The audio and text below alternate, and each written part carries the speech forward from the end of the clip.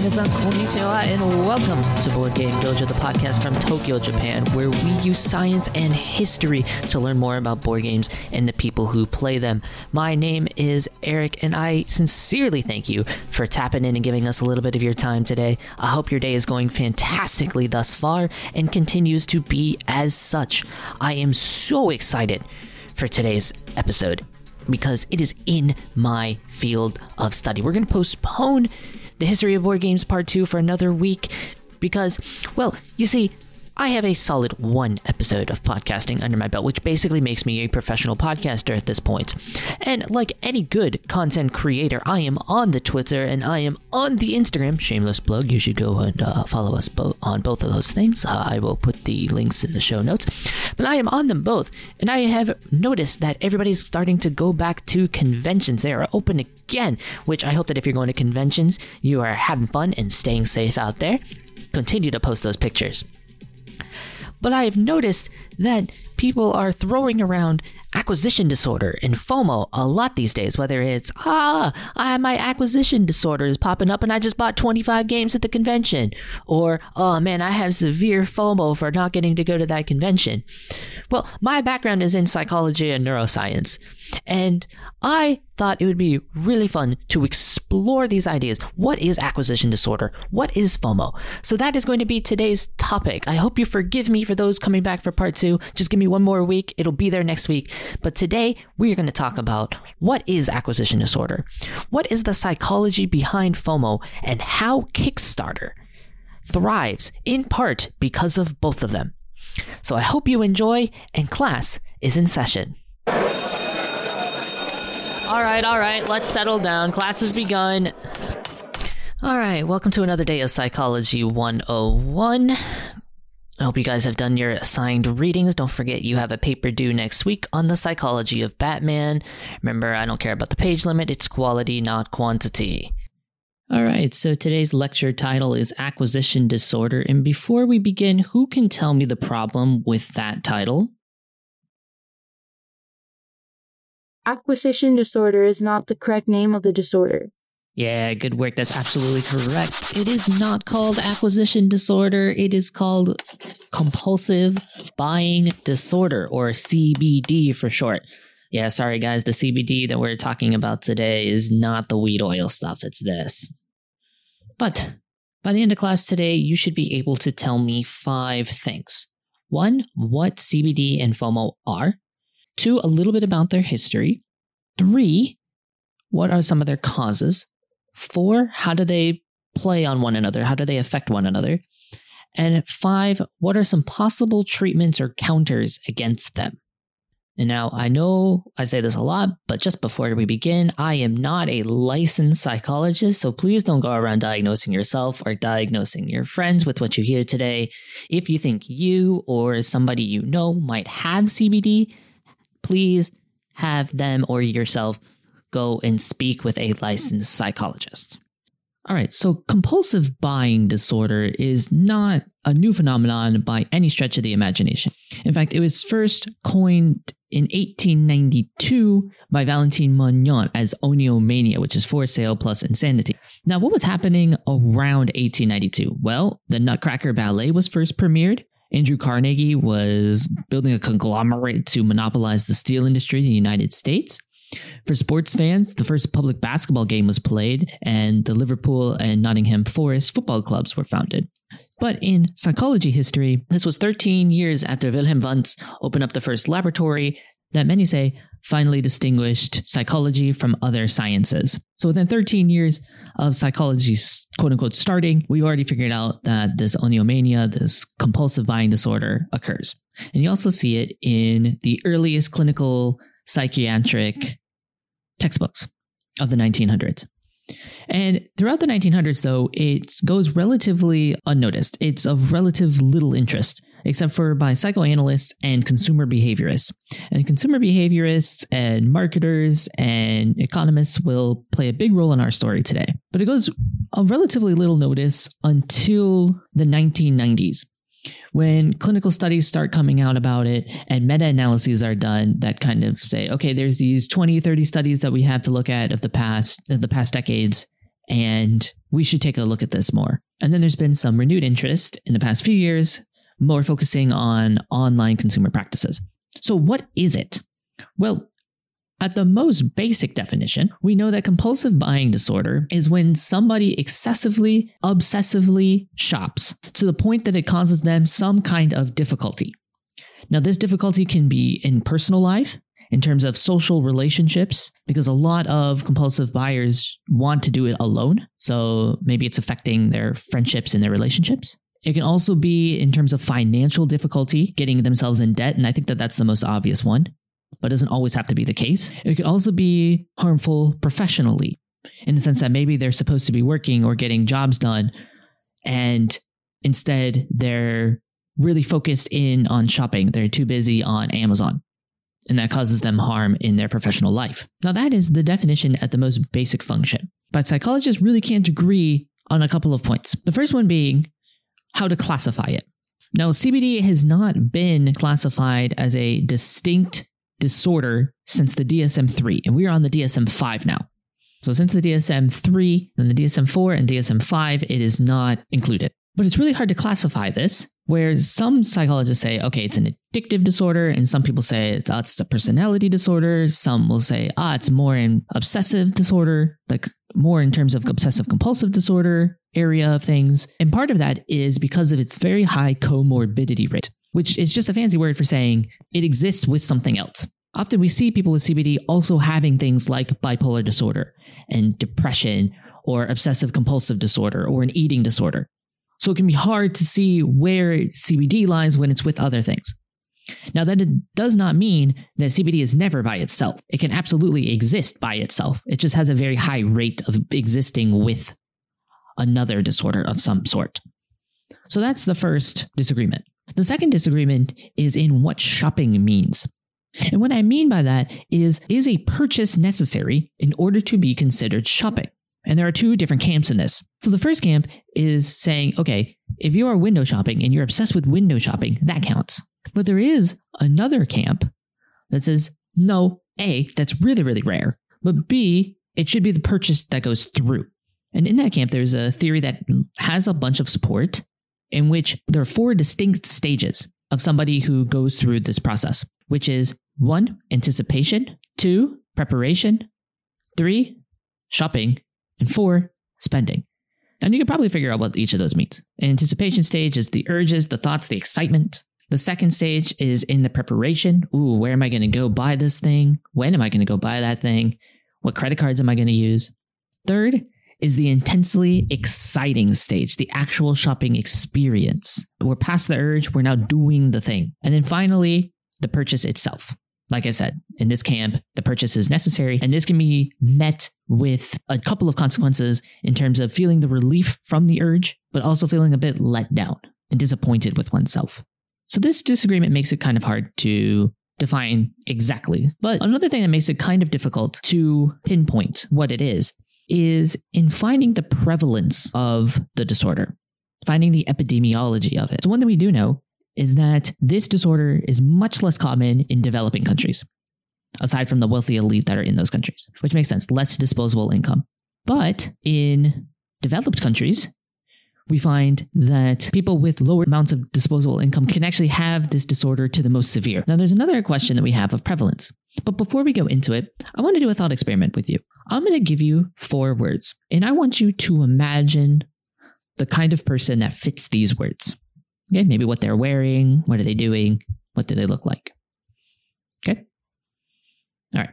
Shopaholic, collector, hobbyist, hoarder. I'll give you those words again. Shopaholic, collector, hobbyist, hoarder. You got that image in your head? Or words that may describe them? Here's my question for you. How many of those are men? And how many of those are women? I think some of you are picking up where I'm going with this. You don't have to tell me your answer. I've run this informal experiment in a couple of classes before yours, and the results were interesting, but expected. Almost unanimously, shopaholics were women, collectors and hobbyists were men, and then interestingly, hoarders were more culturally dependent. The students from Western countries typically said that hoarders were men, but the East Asian students said that hoarders were women. So that was a bit interesting. But there are two words that I specifically wanted to focus on. The other words were just red herrings. Shopaholics and collectors. One of the difficulties we have in identifying the prevalence of compulsive buying disorder is in the words that we use and how we describe our hobbies. Women are much more likely to say that shopping is a hobby of theirs, while men are much more likely to say that collecting is a hobby of theirs. Now, those two things might consist of the same behavior to the same extent, but there's a stigma about shopping a lot that isn't there when somebody says that they are a collector, at least not to the same extent. And so what ends up happening is when studies are done, there are certain studies that have shown that 95% of people with CBD are women and only 5% are men. Now, it can be simultaneously okay to say that the results of those studies are viable, while also saying that the results might be misleading. Those can both exist in this situation because those studies could have found that, yes, if you asked people about how often they shop, you might get answers where men say, okay, no, I don't shop that much, but I do collect. And so they don't meet the criteria. Well, simultaneously, having other studies that show that if you change the wording of it to just the behavior itself, you get much closer to an equal ratio of men and women who might have CBD and who might qualify as having CBD. And this is an interesting thing to think about because, like I said, there are different stigmas around both of them. Collecting is seen as a worthy hobby a lot of the time, especially in certain circles, especially in certain hobbies. Collecting is seen as just a normal part of that hobby, whereas shopping by itself might not. Let me tell you a story from when I was in college. I lived in a co-ed dorm and I was smack dab in the middle. Everybody to my right were men and everybody to my left were women. There was a guy that lived to the right of me that had the biggest DVD collection I have seen to this day. This guy had to have had over 300 DVDs, and Netflix existed, streaming existed here. But he had a huge collection of DVDs, some of them very, very rare, some of them foreign, and people would actually go to his room and quote unquote check out his movies. And he was known as the movie guy. People really liked him. People thought his collection was really, really cool. Now, the problem was that he was so dedicated to building up his collection that he would often skip all of his classes to wait on an eBay auction to end, or to go to the video store and see what the clearance items were that day. Now, thinking about our previous definition that it's causing a difficulty, that as a student seems to be a professional difficulty, is causing him professional hardship. He is doing worse in classes because he is too focused on, quote unquote, collecting. Now, a girl to my left didn't have quite the acceptance. She would buy clothes every week or so. So she ended up having quite a few clothes. Now, part of this could be expected because she also got the hobby of working out and lifting weights. So her body was changing. And we also lived in the Midwest United States where our 4 seasons are quite distinct. And so it's pretty rare to be able to wear the same stuff back-to-back seasons. And I'm not saying one of them had a problem or neither one of them had a problem or both have a problem. I'm not here to say that. But what I am here explaining is that people thought that she had a big problem. People thought that her having all these shirts was terrible, that she was a shopaholic. Even though she went to school, she went to all her classes, she had other healthy habits, to the fact that she only bought stuff on the weekends when she had time. But the guy to my right, who had a large collection of DVDs and missed class in order to cultivate those DVDs, was cool.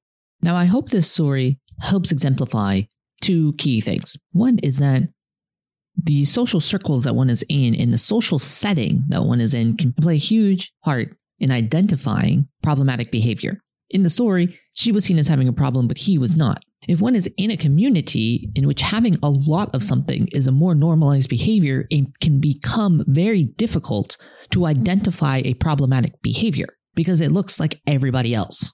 And social settings and normalized behavior is where our story starts to overlap with FOMO. Now, FOMO is a relatively recently identified phenomenon, even though it's probably existed for a long time. It was identified in 1996 by Dr. Dan Herman. who was a marketing strategist. And what he noticed in focus groups in which they were trying to understand why people were buying certain things and making certain purchases, he noted that often people would cite the reason for making a purchase not for the gain that they were making, not for the pleasure that they were going to get, but because they were scared of what would happen if they didn't make that purchase. It was I don't really want to see Hamilton. I mean, I do. It was I'm not necessarily making the purchase because I want to see Hamilton. It is that I am scared of it being a huge missed opportunity because who knows when they'll be back or how expensive they might be if they're successful. Now, he put this into a paper in 2000, and then FOMO was actually coined in 2004 in a Harvard Business School op-ed by Patrick McGinnis. He also identified FOMO, which I don't think we're going to talk about today, but is also an important concept, the fear of a better option. Let's not pretend that this is a new behavior that humans are taking part in. I'm not old enough to have heard anybody say this, but apparently keeping up with the Joneses was a commonly used phrase to mean that you want to do as good as your neighbor is doing.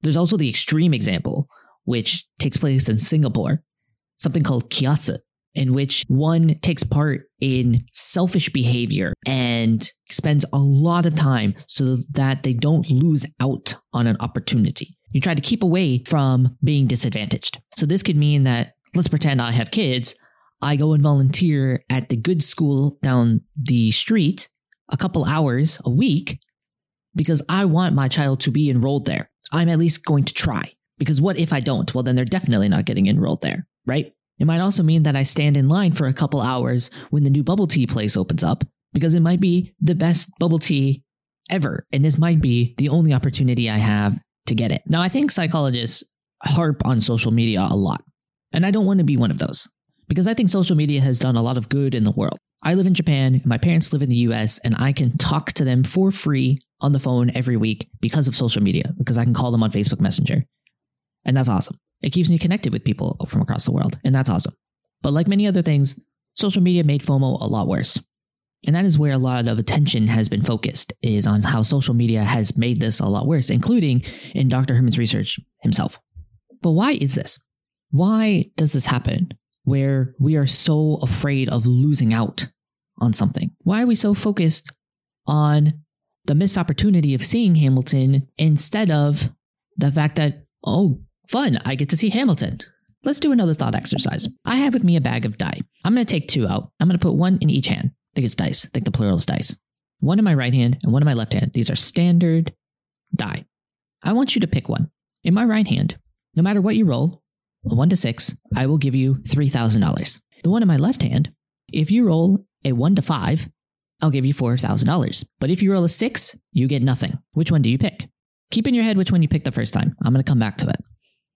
Okay, now I'm going to take out of my bag a different colored pair of dice. These ones are red because they signify loss. Now, in my right hand, I have a die in which, no matter what you roll, I am taking $3,000.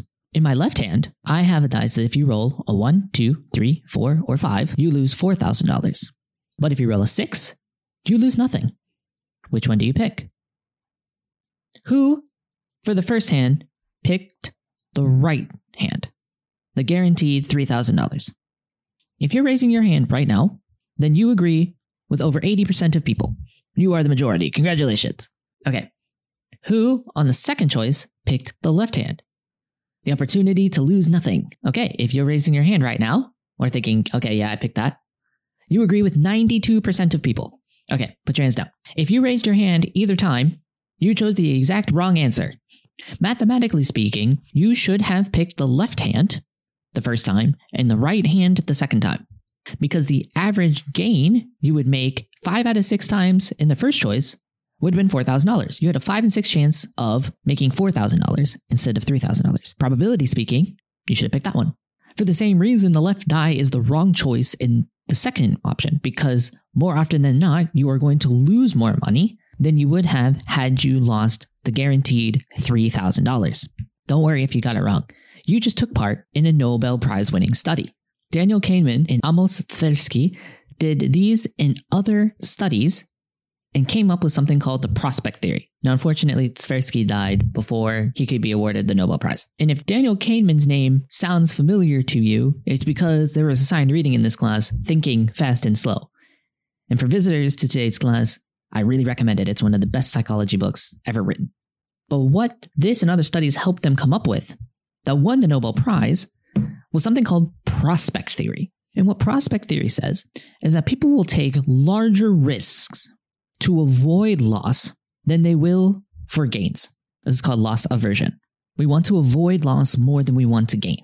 And part of that is because we feel more negative emotions when we lose something, stronger negative emotions when we lose something, than we feel joy when we gain something. So for those who chose the left die the second time, you wanted to avoid loss as much as possible. Even if you only had a 1 in 6 chance of avoiding loss, you wanted to take it. It was worth the risk.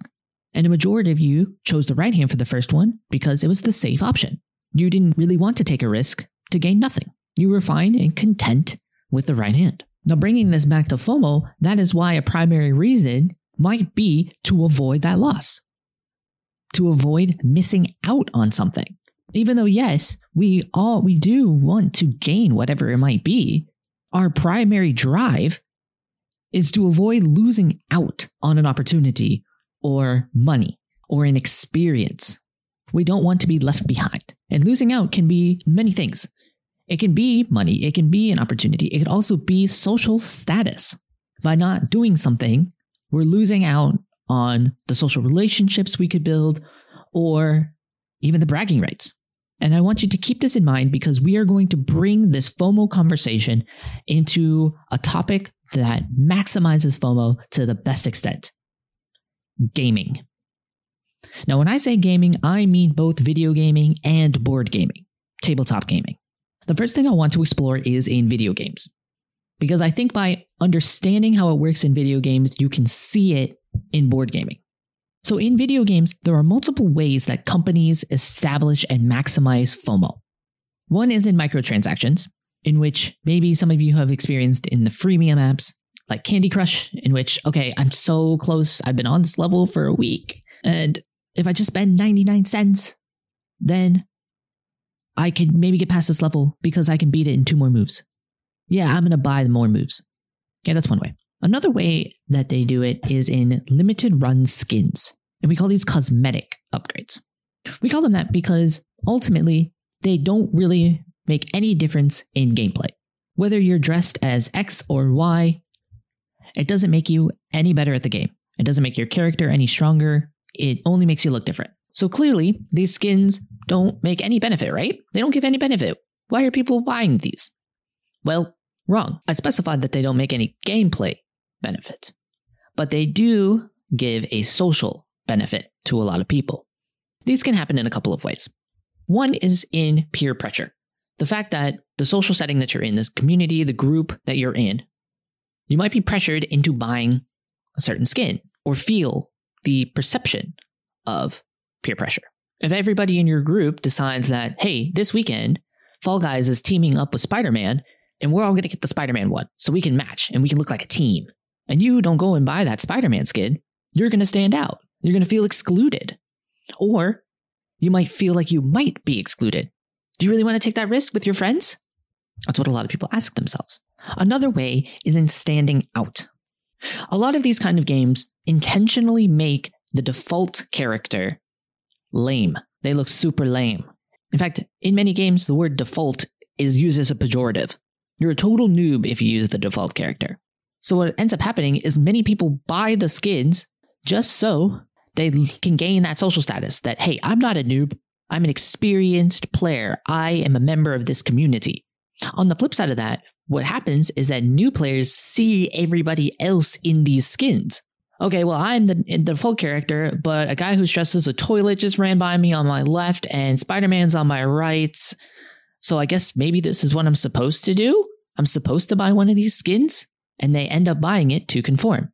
This idea that people are just copying or conforming to others' actions, especially when they aren't sure of what the proper action is, like what they're supposed to do, like a new player to a video game, is called social proof. It's actually from like 1984. by Robert Cialdini. You might have heard it called informational social influence. But interestingly enough, we actually see it in a lot of cult and cult-like behavior as well, which if you're a visitor to class, that's my specialty is in cults. So what happens is they say, okay, this is what I'm supposed to do. So then I will buy these skins. And they join the community, and they join that, and then it ends up in a loop. And in both these situations, it can be quite harmful. But oftentimes, what also happens in these limited runs, so like my earlier example where Spider-Man is only purchasable this weekend, it increases impulsivity. Now, it's been a while since people have traveled, but the travel industry has perfected this art, especially on sites like Expedia, where they say, oh, there's only 2 rooms left, and there are 5 people looking at this right now. You better get it. If you shorten the amount of time that people have to make a decision, you are increasing the impulsivity. The other way that video games have perfected the art of FOMO is gameplay related. So I said earlier, cosmetic doesn't affect gameplay, right? But a lot of games, they will lock down certain things to increase FOMO. In my opinion, is more harmful because what happens is you create a class system of the haves and the have-nots. It puts certain people at a distinct disadvantage than others. So what I mean by this is in games that say, for this weekend only, we are going to unlock a class. We are going to reveal a new class. And maybe also, it's not time related. It oftentimes doesn't have to be. Maybe in Magic the Gathering, there is a new card set that comes out, and guess what happens? That new card set is really good. If you don't have it, you are now at a disadvantage. And people want to get this new card deck really, really quickly because eventually people are going to figure out how to counter it. Eventually, everybody's going to figure out, okay, this is that weakness. So if you want to win, you want to feel that rush of adrenaline of victory, you better get that new set really, really quickly before everything stabilizes again. Another way of doing this is in giving part of the collection for free, but then locking the other part of the collection behind a paywall. This could be something like Robin is free, but if you want Batman, you got to pay for that. Or giving you all of the Scooby-Doo gang except for Scooby-Doo. You got to pay for Scooby-Doo, but the others are free. It's withholding a wanted part, a desired part of the collection, that if you don't have it, you feel incomplete. I already have Fred, Velma, Daphne, and Shaggy. I even have Scrappy-Doo, but I don't have Scooby-Doo. I want Scooby-Doo. Things like that. And what happens is that if one or the other of these occur, whether it's the gameplay related stuff or the cosmetic stuff, or even worse, a combination of the two, what studies have shown is that this causes addiction. And over time, this has gotten so bad and so many people have gotten addicted because of these methods that gaming disorder is now a distinct diagnosable disorder. What companies were able to do was create so much FOMO, and it's a continuous stream of FOMO, that people got addicted to the endorphin rush, to the urge to buy, to the impulsivity, that they became more unable to stop themselves from playing and then buying. And companies are profiting off of that. Now, video games doing this has been making the news a lot in the past couple of years, and rightly so. Partly because some countries have banned certain practices that make use of FOMO, like loot boxes, in which some countries have found it to be in violation of their gambling code because kids were doing loot boxes and that was considered allowing kids to gamble. But we're going to shift our gaze over to board gaming because board gaming has figured out also how to maximize FOMO and have borrowed some of those tactics to video games and applied them to a very specific way of selling their games. And that's crowdsourcing. So just so we're all on the same page, crowdsourcing is the idea that you can go on a platform like Kickstarter or Indiegogo or GameFound, and instead of having to pitch your idea to a company, you pitch your idea to the general public, and then if they think it's a good idea, we'll pledge certain amounts of money. And in some industries, like board gaming, it has turned into what is essentially a pre-order system. Now, don't get me wrong, there are still very successful Kickstarter campaigns that are done by small companies.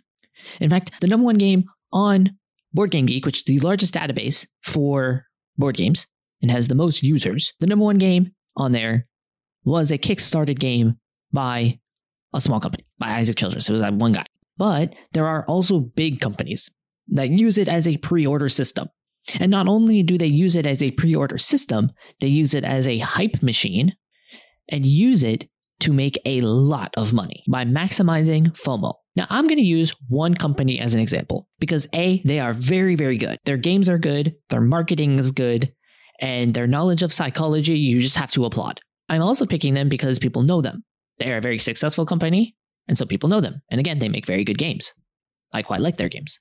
But I am also picking them because while they are very good, they also have some practices that are somewhat questionable in terms of the harm that they can cause. And the company I'm going to use as an example is CMON. Now, hopefully none of you have tuned out because I'm using it, because there are a lot of fans. I'm one of them. I really like their games.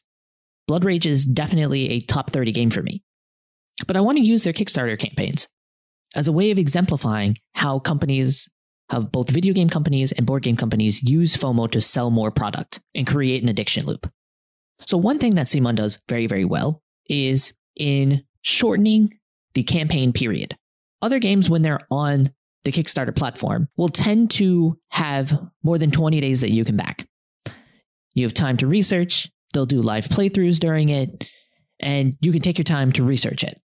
What these long Kickstarter campaigns allow one to do is to do more research, figure out, okay, maybe we can do a group pledge. Maybe we can decide on who's going to back this. There's just more time to organize that. But CMON shortens it. And that has the same effect we talked about earlier for the 1 weekend only Spider-Man costume, where it increases impulsivity. If you only have 7 days to figure out if you want to spend this money versus 20, that purchase is going to be a lot more impulse-based. Okay, so we have people on an impulsive mindset. Got it. Hooked. Now, how are we going to create enough FOMO in terms of value? Now, the other thing they do is something that you see on most Kickstarter campaigns, and that is different versions of the game, a deluxe version and a retail version. And oftentimes this looks like a cosmetic difference.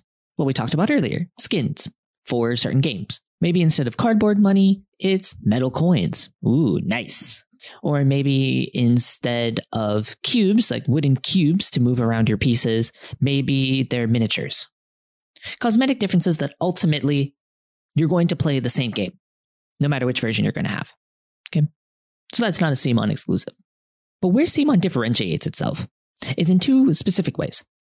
One is in how they run their campaigns, in terms of updates and unlocks.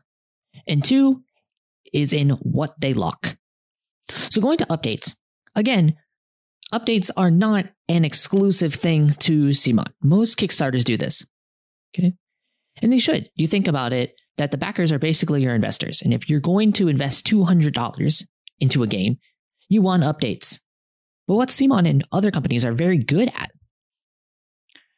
are providing daily updates, frequent updates, to get people re-excited. Because they realize that a lot of people are backing on the first day, and then there's a drop-off. And then a lot of people back on the last day. So by providing frequent updates, you're going to keep the surge going, for one thing, but you're going to keep the people who backed on the first day really excited about your game. Because they might make that purchase and then go, ooh, I kind of have regret. I kind of have buyer remorse about that. But then they come back the next day and learn about a new unlock, and maybe it's their favorite superhero this time, or maybe it's a really cool character, or maybe it's a new gameplay mechanic, or maybe it's that you want the backer's input. This is playing off of something. You're getting them reinvested emotionally in the project. And this partly has to do with the last concept I think we're going to talk about today, which is the endowment effect. What the endowment effect says is that we put more value on things that we own, things that are ours, than something that isn't. It is that we are more likely to keep something that we have and not want to give it up than we would be to seek it out if we did not have it. Let me give you an example. There was a study done during the Duke, North Carolina basketball game. And if you're not a college basketball fan, let me just tell you that this game is super, super important. Every year, both schools are going to circle that on their calendar. Fans will camp outside the stadium for weeks just to enter the lottery to win a ticket to this game. So after the lottery was done one year, a study was done asking how much you would buy it for. You would buy the tickets for if you didn't win. And if you had won, how much you would sell it for. The average person who did not have it said that they were willing to buy those tickets for $170. When the people who won the ticket were asked how much they would sell it for, the average answer was $2,400. What a difference. $170, I will buy it for $170 versus I will sell it for $2,400. Why? The endowment effect. People who won the tickets were already making pre-memories. They were already thinking about how much fun it was going to be at the game, the atmosphere. Maybe they were going to paint themselves or hold up a sign. Maybe they were going to ask their crush to date night because who says no to the North Carolina Duke game? And those emotions, those memories that they had already created with those tickets were worth more to them. They didn't want to get rid of that. And that's what's partly happening with these updates and these reinvigoration of emotions, is that people, as they see these cool new unlocks, are already starting to create memories. And the more stuff that gets unlocked, the more memories that they are creating with that, the cooler that they think it is. And what ends up happening in a very real effect is that, remember that Board Game Geek site I talked about earlier?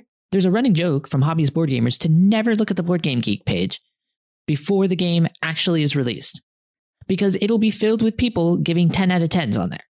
Because people who have spent this money, they've already spent the money, so they really want to enjoy it, but they're more likely to enjoy it because they're already more emotionally invested in it. They have already emotionally enjoyed it. So it creates a hype upon release when people look at the Board Game Geek site and say, wow, look how many 10 out of 10s this game has already. I'm going to get into this. But then comes the problem. Because what I think CMON does better than anybody else, and this is not a good thing, is they lock gameplay, which we talked about earlier in video games can be really, really harmful, especially if those locked gameplay items are seen as better or cooler or essential.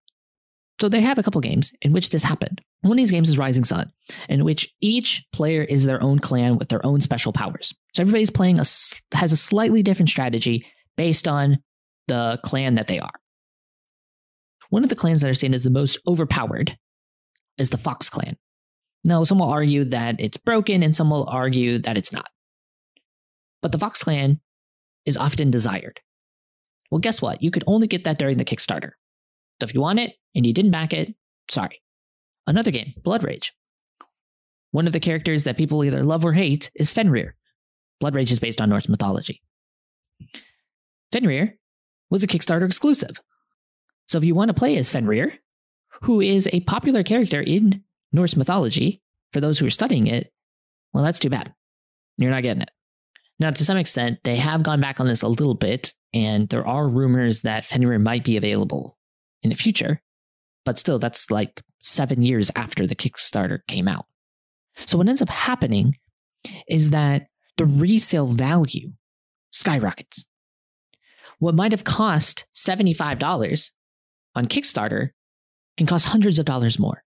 Take the Blood Rage Kickstarter, for example. The Kickstarter was $75 in 2015. Now, of course, you have to adjust for inflation. But now, if you want that same Kickstarter bundle, you have to pay something like $800. If you want Fenrir by themselves, you're spending a couple $100. Rising Sun, same thing. If you wanted the Rising Sun Kickstarter, it was $100. But you could also go all in for everything for something like $200. And that got you the metal coins, a playmat that was like neoprene, and another expansion. But now, that extra box that has the Fox Clan in it is something like $300. Now, you could say that they didn't know that the Fox Clan or Fenrir was going to be this popular or was going to be this good. To which I reply, one, didn't they playtest it? Didn't they playtest it and realize that this clan was going to be very good? And people were going to probably really dig it.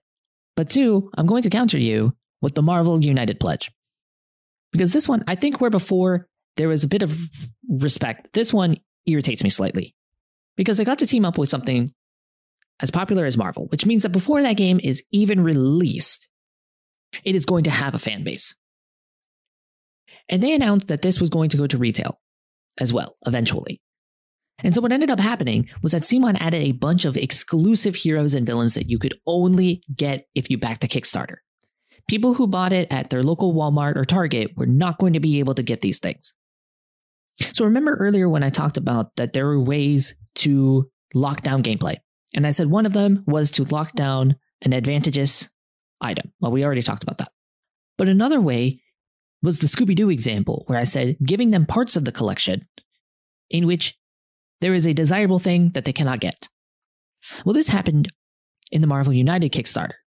One of the expansions you can get at the store or on their website is the Guardians of the Galaxy expansion, in which you supposedly can play as the Guardians of the Galaxy team.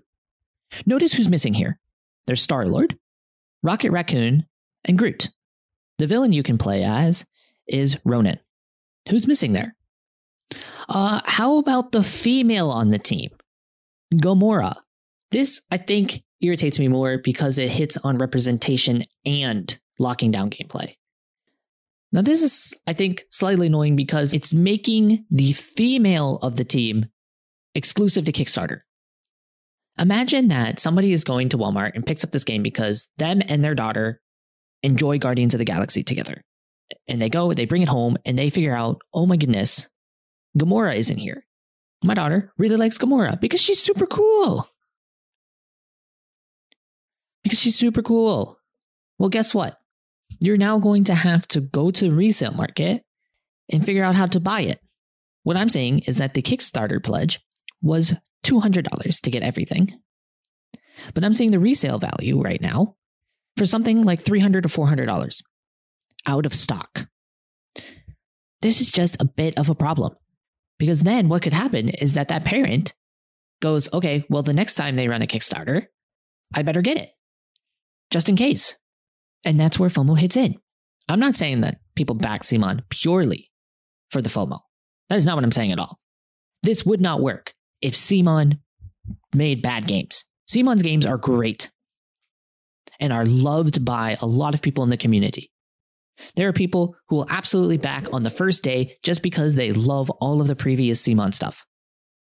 But there is also a good chunk of people whose first instinct is to back it not because they want it, but because of fear of missing out. It's the fear of missing out of the advantages clans, or the fear that they will not be able to buy it unless they pay 200, 300, 400% of the original asking price, which a lot of people cannot afford to do. And that's how you get addicts. There's a secret that people tend to say out loud. If people ask, should I start going on Kickstarter? The answer is pretty universally no. Because once you enter into that, you will not be able to stop. That constant endorphin hit, the constant urges to get into it, to get into a new pledge, so that you don't miss out on something, whether it's a CMON campaign or one of the hundreds of campaigns that are always on there, it becomes an addiction loop in which companies maximize FOMO to get people to buy it, and then people cannot stop buying it. And what happens is people with addiction are more susceptible to FOMO. You don't even have to have 100% FOMO, even 50% FOMO, buying. And you have a loop that it can be harmful. And you have a loop that ends up being harmful to a lot of people, but goes unnoticed because the board game community has normalized large collections and multiple boxes coming to your door. I am one of those people. I think this hits home for me because I am a compulsive buyer. I stayed out of Kickstarter for years because I was told not to do it. And of course, what happens? One of my friends and I decided we were going to go into a Kickstarter together. Innocently enough, we were going to go 50-50 on one of the Kickstarters for a game we both wanted. And I never stopped.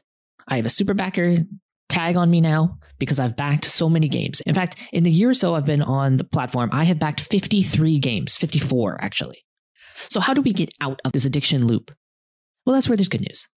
Is that as this phenomenon has become more researched, therapies have gotten better. For one thing, we have found that group therapy works really, really well. Going to Debtors Anonymous, for example. What we've also seen some promise in is cognitive behavioral therapy, in which you would try to identify certain things in your thinking. Like, do you use shopping as a coping mechanism? It's okay if it's sometimes retail therapy is a legitimate way of coping. but it's the amount of times that you're using it. Could you be doing something else? This is partly because studies have supported the idea that those with compulsive buying disorder have a lower threshold for distress, meaning that they will feel more stressed at a lesser level. And it's kind of hard to explain this concept. So let's pretend that you rank every day on a scale of 1 to 10 of how stressful it is. And you say every day that is a 7 or above in stress level, you get to buy yourself some ice cream. I hope it's Ben & Jerry's. Half-baked is the way to go. Now, you would be pretty good at identifying what is a 7 out of 10. And you might not have that many 7 out of 10 days.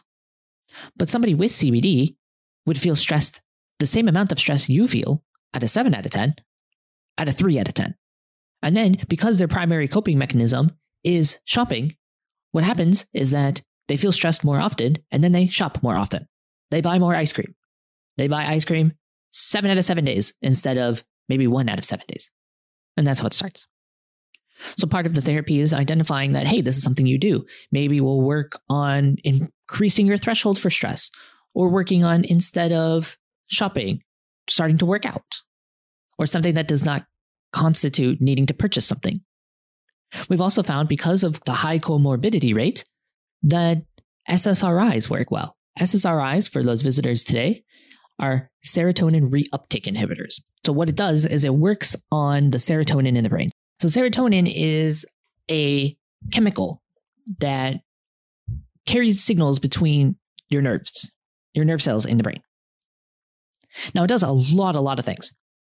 One of which is possibly to have a positive influence on mood and your emotion. Now, when serotonin is reabsorbed or reuptaked, or reuptook, this process stops. So what SSRIs do is they block that reuptake, which means that serotonin can go further. It can make contact with more nerve cells. And what we think might be happening is that continues, is it encourages more mood here. And meaning that this messenger chemical that helps positive mood is hitting more of your nerve cells. Now, we don't think that it's low serotonin levels specifically that causes depression or other mood disorders, or even CBD, but hopefully by keeping the serotonin there, it'll at least improve symptoms. And so we found that those could be working for those with CBD. But overall, there are things to do. Also, one thing you could do is evaluate your social situation. And what I mean by that is, remember earlier when I talked about the peer pressure that one might get if your group likes Spider-Man, and so you all decide that you have to have Spider-Man, you have to buy the Spider-Man skin? Studies have shown that if even the perception of having more social support, not having to conform with the others, but having more social support in your decisions, means that there is less FOMO. Meaning that if you feel like even if you don't get to buy a Spider-Man, your friends will still play with you and not make fun of you or anything, that if you feel more social support from them, you're less FOMO and less likely to get addicted. So one thing that could help is just stepping back and saying, is the situation that I'm in normalizing a problematic behavior? And a lot of the times, you can't do this alone. And that's why there's therapy. It is very serious. CBD looks a lot like an addiction. And like other addictions, oftentimes you can't do it alone. It takes effort. It takes help. If you think you or somebody you love or a friend might have this, encourage yourself or them to talk to somebody. The worst/best case scenario is that they say, it doesn't seem like you have it, and you're just out the money. But maybe people will get help that need it. We live in a very consumeristic culture, and hobbies like gaming use things like FOMO to continue that. And this promotes addictive behavior. But it doesn't have to be that way. I'm not saying to stop buying altogether. I'm not saying lose your friends. What I am saying is that there is a way for us all to enjoy the hobbies and the communities that we are in while staying healthy. Thank you. That is all for class today. Oshimai. Bye-bye.